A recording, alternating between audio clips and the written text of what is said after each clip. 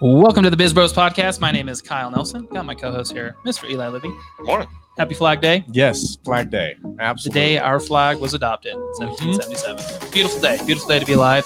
We're really excited. We have an awesome individual on our podcast today. We're going to talk about a topic that we're pretty passionate about. Absolutely. Coaching versus leading or managing. So let's welcome Bill Ekstrom to the podcast. He's the founder and CEO of Excel Institute, the world's first and only organization to measure and quantify leadership effectiveness. He's considered one of the world's top authorities in metric-based performance coaching and growth. His book, The Coaching Effect, co-authored by Excel Institute President Sarah Wirth, helps leaders at all levels understand the necessity of challenging people out of their comfort zone to create high-growth organizations. That is everything we talk about. Yes, I'm Welcome to the excited. show. Welcome, Bill. Thank you, Kyle and Eli. It's a pleasure to be with you all. Yeah. Wow. Honored to have you on the call, man. I think this is going to be a great conversation. We love the topic of just like coaching and like leading your team rather than managing. We preach that Exactly.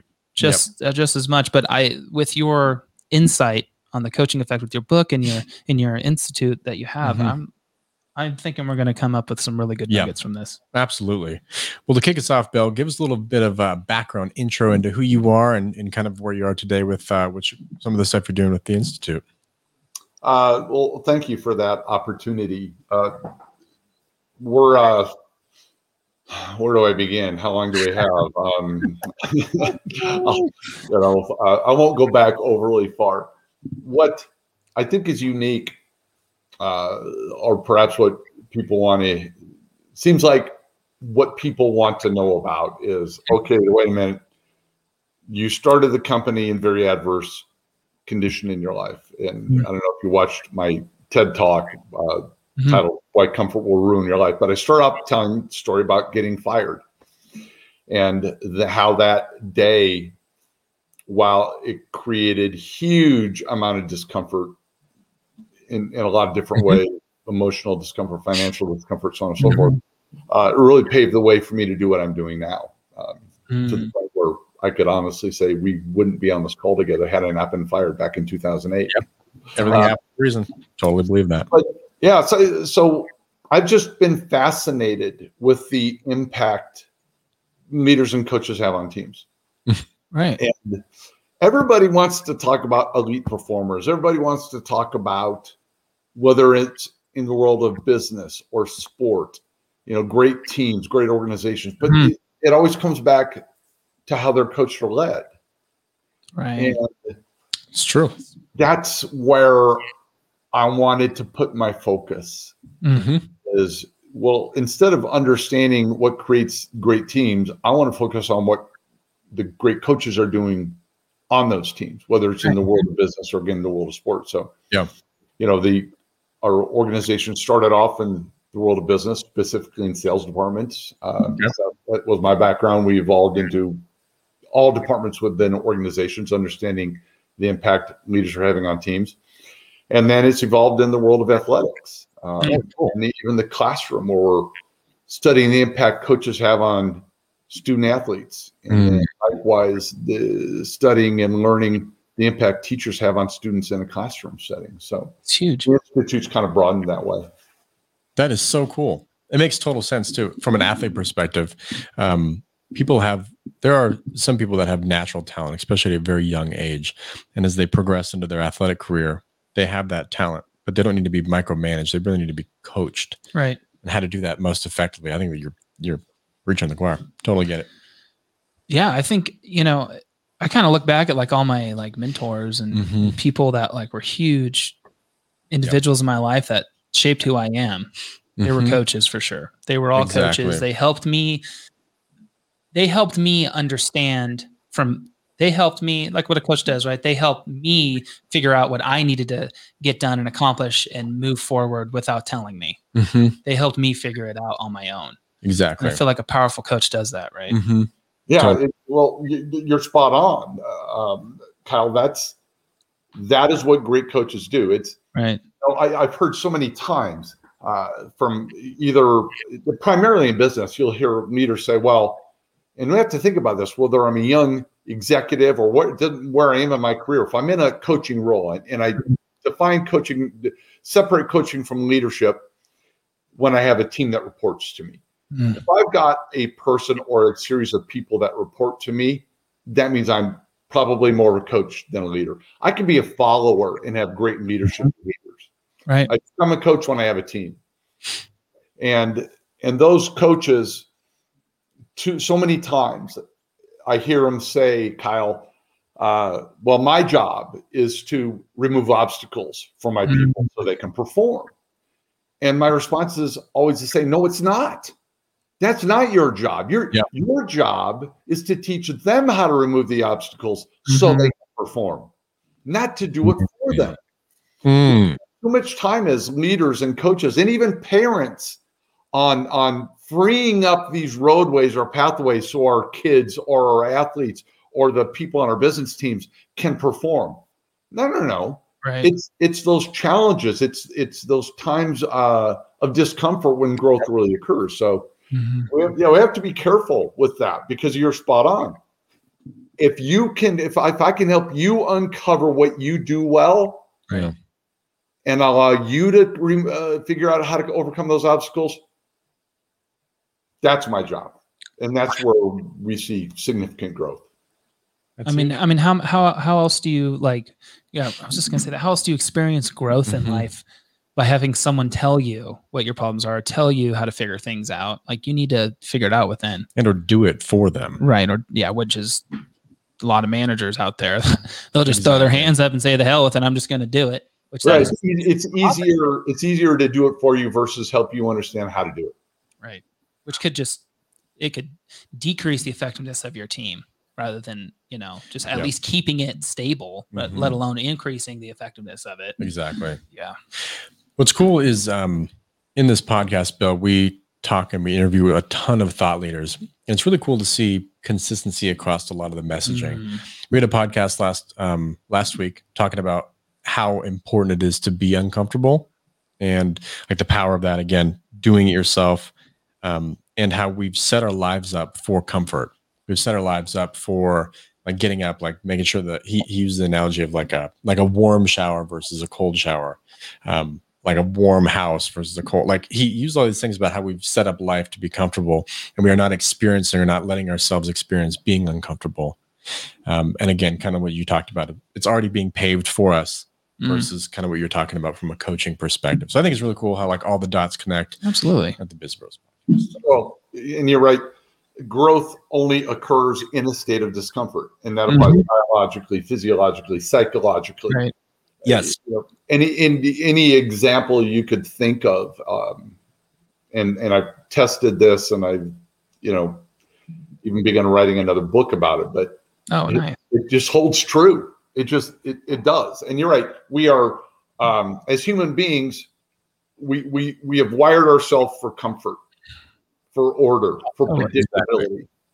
And that's what brings comfort. It is in its most simplest form, it's predictability. If I know my inputs and outcomes, that's what creates predictability. That's predictability, and that's what creates comfort. Exactly. Discomfort is real simple. It's the antithesis of that. It's the unknown. I can still know the inputs, but if you change it on me, that means the outcome's going to be different. And it's unknown outcomes.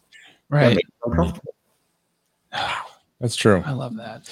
What is that analogy about the teach man to fish? What is that one? You know what I'm talking about? It's the same concept. You think about it, it's kind of the same concept, right? It's probably one of the biggest analogies in the world. Yeah. Can you repeat it? Do you know what it is? No, I'm gonna let you figure it out. Yeah. Okay. A biggest analogy in the world over here. It does kind of remind me of that. So that's cool. Yeah. Tell us. Oh, God. No, go ahead. Do you have it? No, that was good. This is like what you give a man a fish, they only can provide one meal, but you teach a man a fish, they have meals for their life. Is pretty right. Exactly. Teach a man a fish, feed him for a day. Teach a man a fish, feed him for a lifetime. Kind of had it. See? Yeah, exactly. Bill's got it. Go for it. So, I mean, there's a lot of people out there that don't know, because a lot of our listeners, they're like early entrepreneurs. It's kind of like the first time they might have some background in the startup world, but they haven't really launched their own business and they're just getting in it, starting to build a team. How can people start working on becoming a better coach and figuring out am I a good coach already? What do I need to prove on? What's the coaching effect?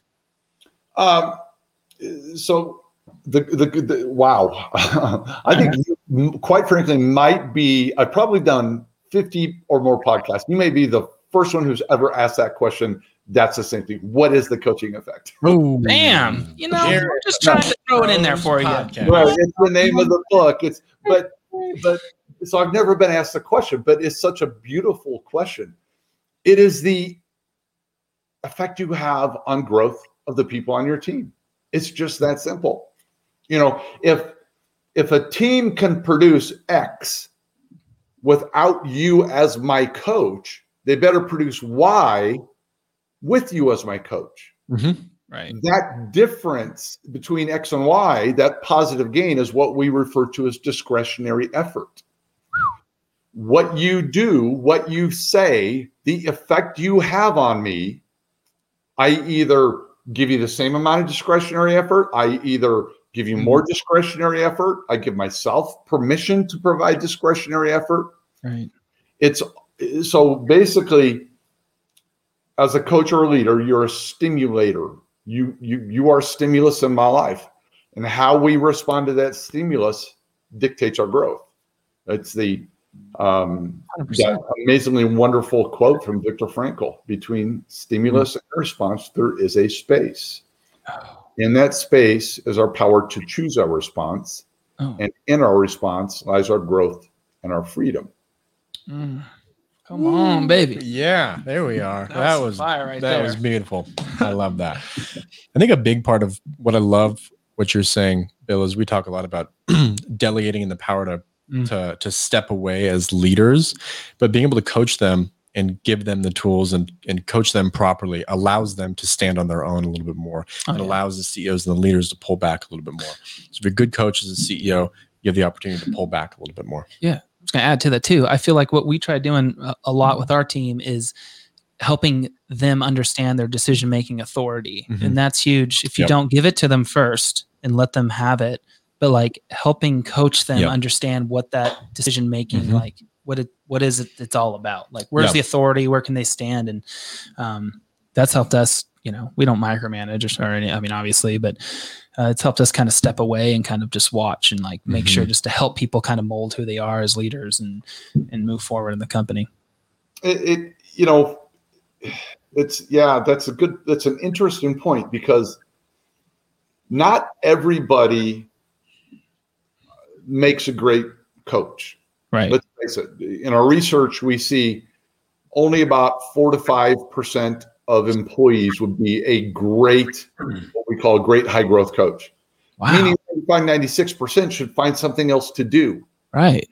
And there's too much emphasis that, well, growth is synonymous with a promotion or an elevation or this mobility into management or leadership roles. And that's a joke. You know, if I'm an athlete, let's face it, you think my goal is to become a coach? No, my goal is to become a great player in the sport I'm doing. Yeah. If I'm in business, if I'm in IT, if I'm in sales, if I'm in operations, my focus should be being as great as I am in this role. Absolutely. And wherever that takes me, that takes me. But the idea that people should all progress into leadership roles is false. Wow. I've got a question. I'm kind of itching to ask. In the world, I'm really coaches in general, both athletic ones and kind of business in the business industry. What are some synergies and personality types or things that you see that are really consistent with really good coaches? And I look back, I'm very focused right now, like looking at the sports world, but like, what are some traits that like Phil Jackson had that made him such a good coach? Because he's coaching the greatest of all time. How does he coach and how does he help excel that player that is already dominant, top of their sport? What are some? I know it's kind of a two-part question. I know. That's another one. Okay, no, but I understand the spirit of your question. And by the way, I am fascinated with Phil Jackson. I've read his books. He, you know, but I have to say, and this won't surprise anybody, we have not studied Phil Jackson's behaviors. Okay. However, when we study both in the worlds of business and in the world of sport, we find items that are endemic to great coaches or leaders. Okay. And then when you think about it, it would apply to Phil Jackson. As a matter of fact, when I was reading his books, it's like, oh my gosh, this stuff lines up. First and foremost, there are three primary themes that great coaches score really, really well in. Okay. First theme is in relationship. Their ability to create trust-based connections with individuals each uniquely, along with creating psychological safety. Okay. Okay, so those two components of relationship. There's an order component, a structure component, a process component to what they do. They're predictable. Mm-hmm. They go up to practice. Nobody says, "Gee, I wonder what kind of mood coach is in today." Right.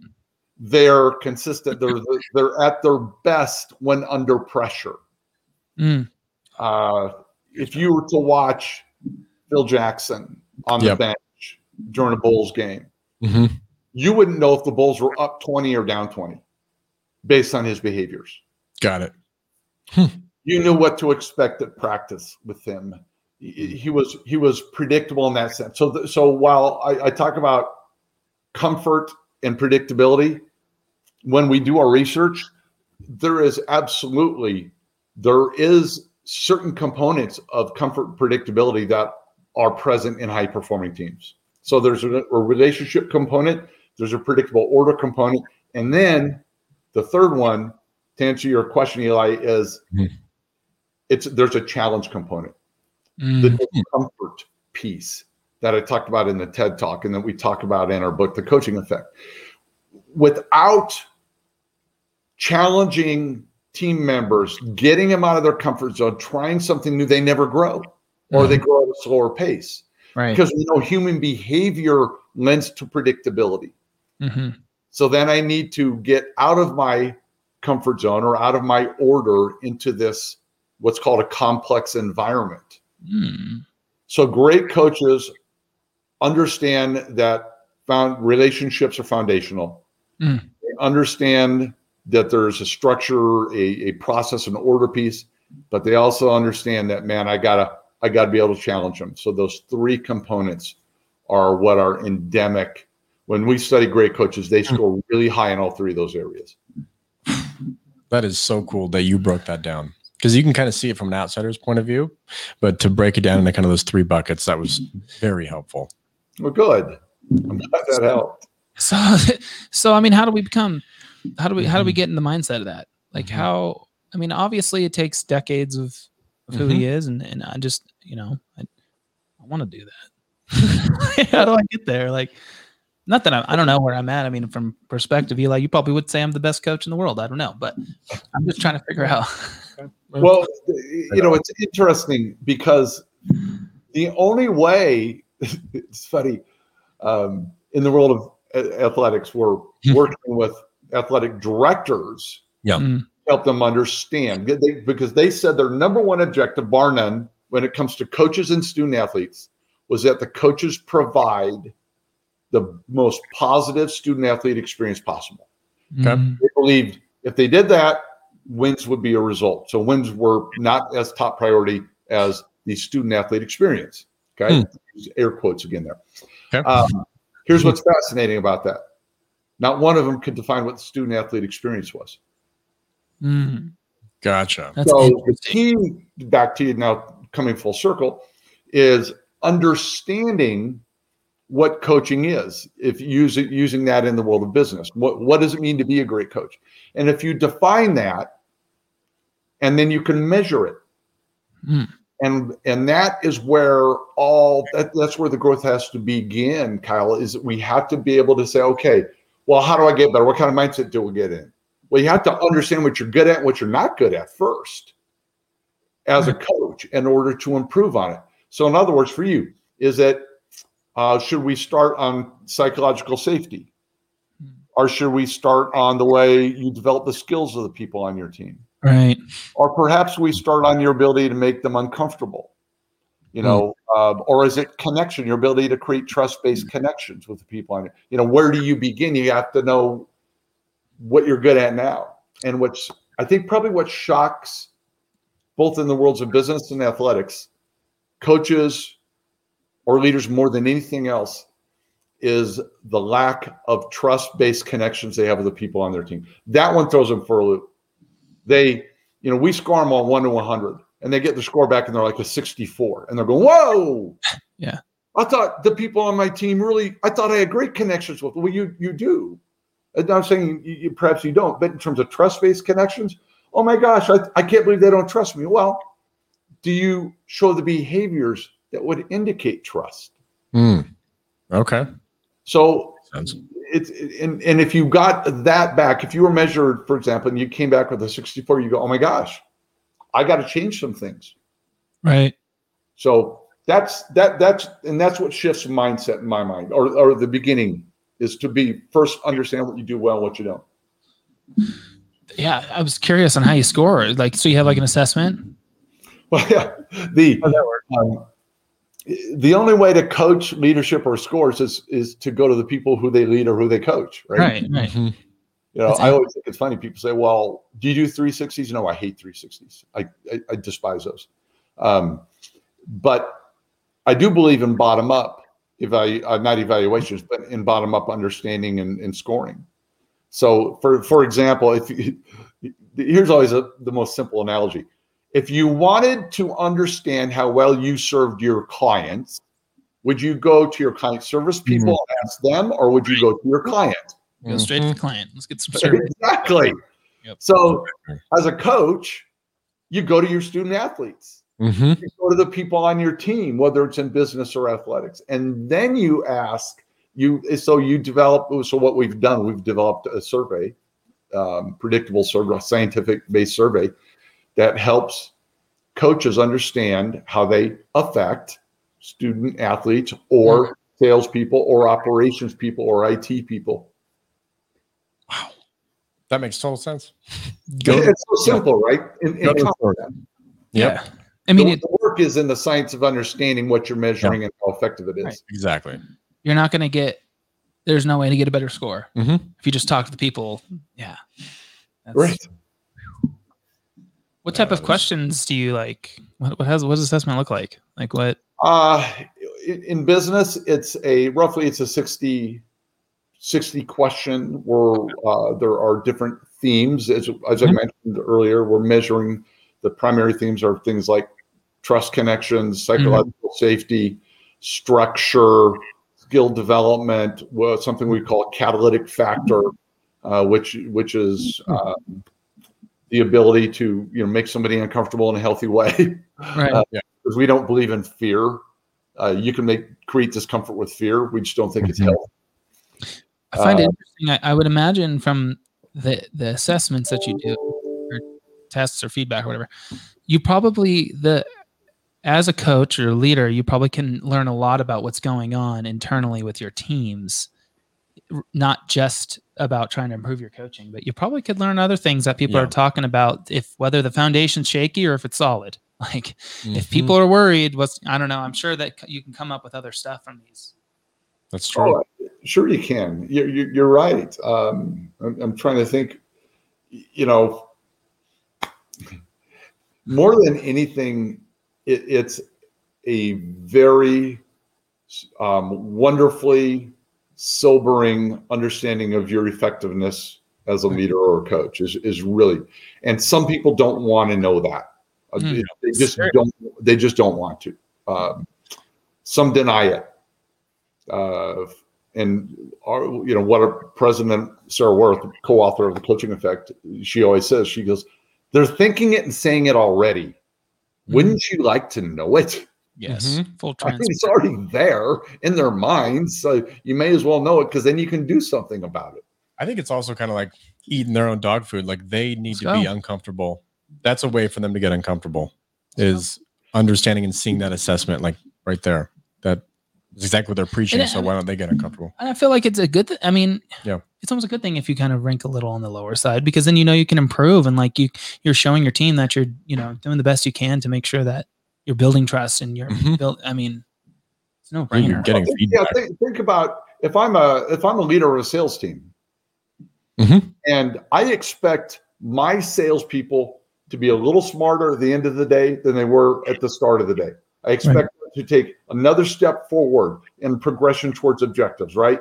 So I expect basically growth out of them every single day. Mm. What am I doing as their coach? Right.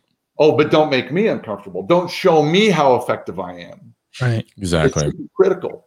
The same applies in the gym or on a field. We expect our student athletes to get better every single day. Right. Yeah, but all of a sudden you don't want to know how effective you are? Yeah. Right.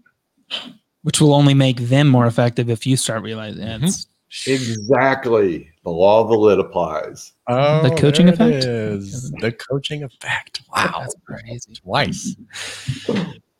That was awesome. That is really some good knowledge in there. Good nuggets for the audience. They're gonna love that. So as we wrap this up, because we're starting to run out of time a little bit, if you had just one message that when you get on these podcasts and when you speak and in your book, just your message and a few lines that you hope people take away with at the end of the day, what is that? It's going to be twofold. Number one is start with yourself. Mm. And you just referred to it. The growth of a team always starts with the coach looking in the mirror. Mhm. Right. And that's where it begins. If I know I am a lid to my team's performance, and so at Excel Institute, and so if I want my team to grow, I have to first focus on myself. So focusing on you as a coach leader is not selfish; it is selfless. Mm. So that's number one. Starts with you. Look in the mirror. And number two, become comfortable with discomfort. Yep. You've got to understand that growth only occurs in a state of discomfort. Now, that doesn't mean you can be there all the time. You can't, nor can the people on your team. Our research backs that up. Yep. Mm-hmm. You can't be afraid of discomfort. And when you think about it, we have order and predictability and comfort. And think about the way you get up in the morning, your morning routines. There's comfort in the way you think about other people. And one of the things we know, the more you think about something the same way, the neural pathways in your brain get deeper and wider and harder it is to think about it or do something differently. Mm-hmm. So always change it up. Brush your teeth with your opposite hand. Oh, That's on the other way. fun. Pick up an instrument. I started playing guitar over COVID, just as ways to create discomfort in my mind as well. I love that. Yeah. Yeah, go ahead. 2021, because we got all this, like, just everyone telling us being comfortable with being uncomfortable. Mhm. Like, I projected 2021 was my year. Like, I'm trying to be uncomfortable doing a lot of shit. And I feel like I've done pretty good doing that. Like, it's cool to have validation over and over about that. And especially from thought leaders like yourself, just like to become better. I think from a deep, like, neuroscience point of view, like you just said, like that right there is really cool to hear. That same thing, comfort develops these really hard patterns. So try to break them out. That was awesome. It's interesting too. As before we wrap this up, so I have I have two boys. One's almost 6, one's almost 2, and like starting to teach them these like principles early on in life. I could just think of the amazing coaches they could become, like in school. Yep. And helping others and being leaders. And then once they move on to careers and college, what do they end up doing? Mm-hmm. Just prepping them now. And if we did that national scale, international scale, whatever it may be, and like spread that message, think about how different the world could look in 15, 20 years, right? Yeah, right. Yeah. What would the world look like if everybody had a high growth coach as opposed to a manager or a boss? Exactly. Businesses would operate better. You'd have better customer experiences. I mean, everything across the board. The trickle-down effect would be enormous. So, hey, congratulations, though, on starting with your 6 and 2-year-old, because that is beautiful. Yeah. People need to do that. Hopefully our audience, too, will propel this message. Yeah, exactly. So this is awesome. Well, awesome. Bill, we're super excited we had you on the Biz Bros podcast. If people want to follow you, the Excel Institute, you want to get your book, where are they going to find you? Thank you for that opportunity. The Coaching Effect is the name of the book, and that's Amazon, Barnes & Noble, all the great bookstores around. I do have BillEkstrom.com is a website. The Excel Institute is another website. Mhm. Excel Institute /sports is another website. Right. The TED Talk that really kind of propelled me and got so much of this going is titled Why Comfort Will Ruin Your Life. Oh, That is the wonderful tie into everything we've been discussing today. Mhm. And I'm on LinkedIn, Twitter. People can find me, and I always respond. If people connect with me, I love it. I just, Cool. if somebody has a question, I've never not answered a question. nice. Awesome. Thanks, Bill, for jumping on. And I hope that we can definitely have a follow-up Yep. down the road, a follow-up episode. And We'll pick up your book too, Pick up and the we book can and- we can go back and forth on that. That'd be fun. I would enjoy that, gentlemen. Thank you very much for the opportunity today. It's been fun. Absolutely. Talk soon. Well, thank you so much for joining us on the Biz Bros podcast. Great show. If you haven't yet, it was an amazing show. If you haven't yet, follow us anywhere that you can type in Biz Bros podcast. We're going to pop up. Follow us there. Subscribe to it. And we're looking forward to the next episode. We'll hear and talk to you then. See you guys.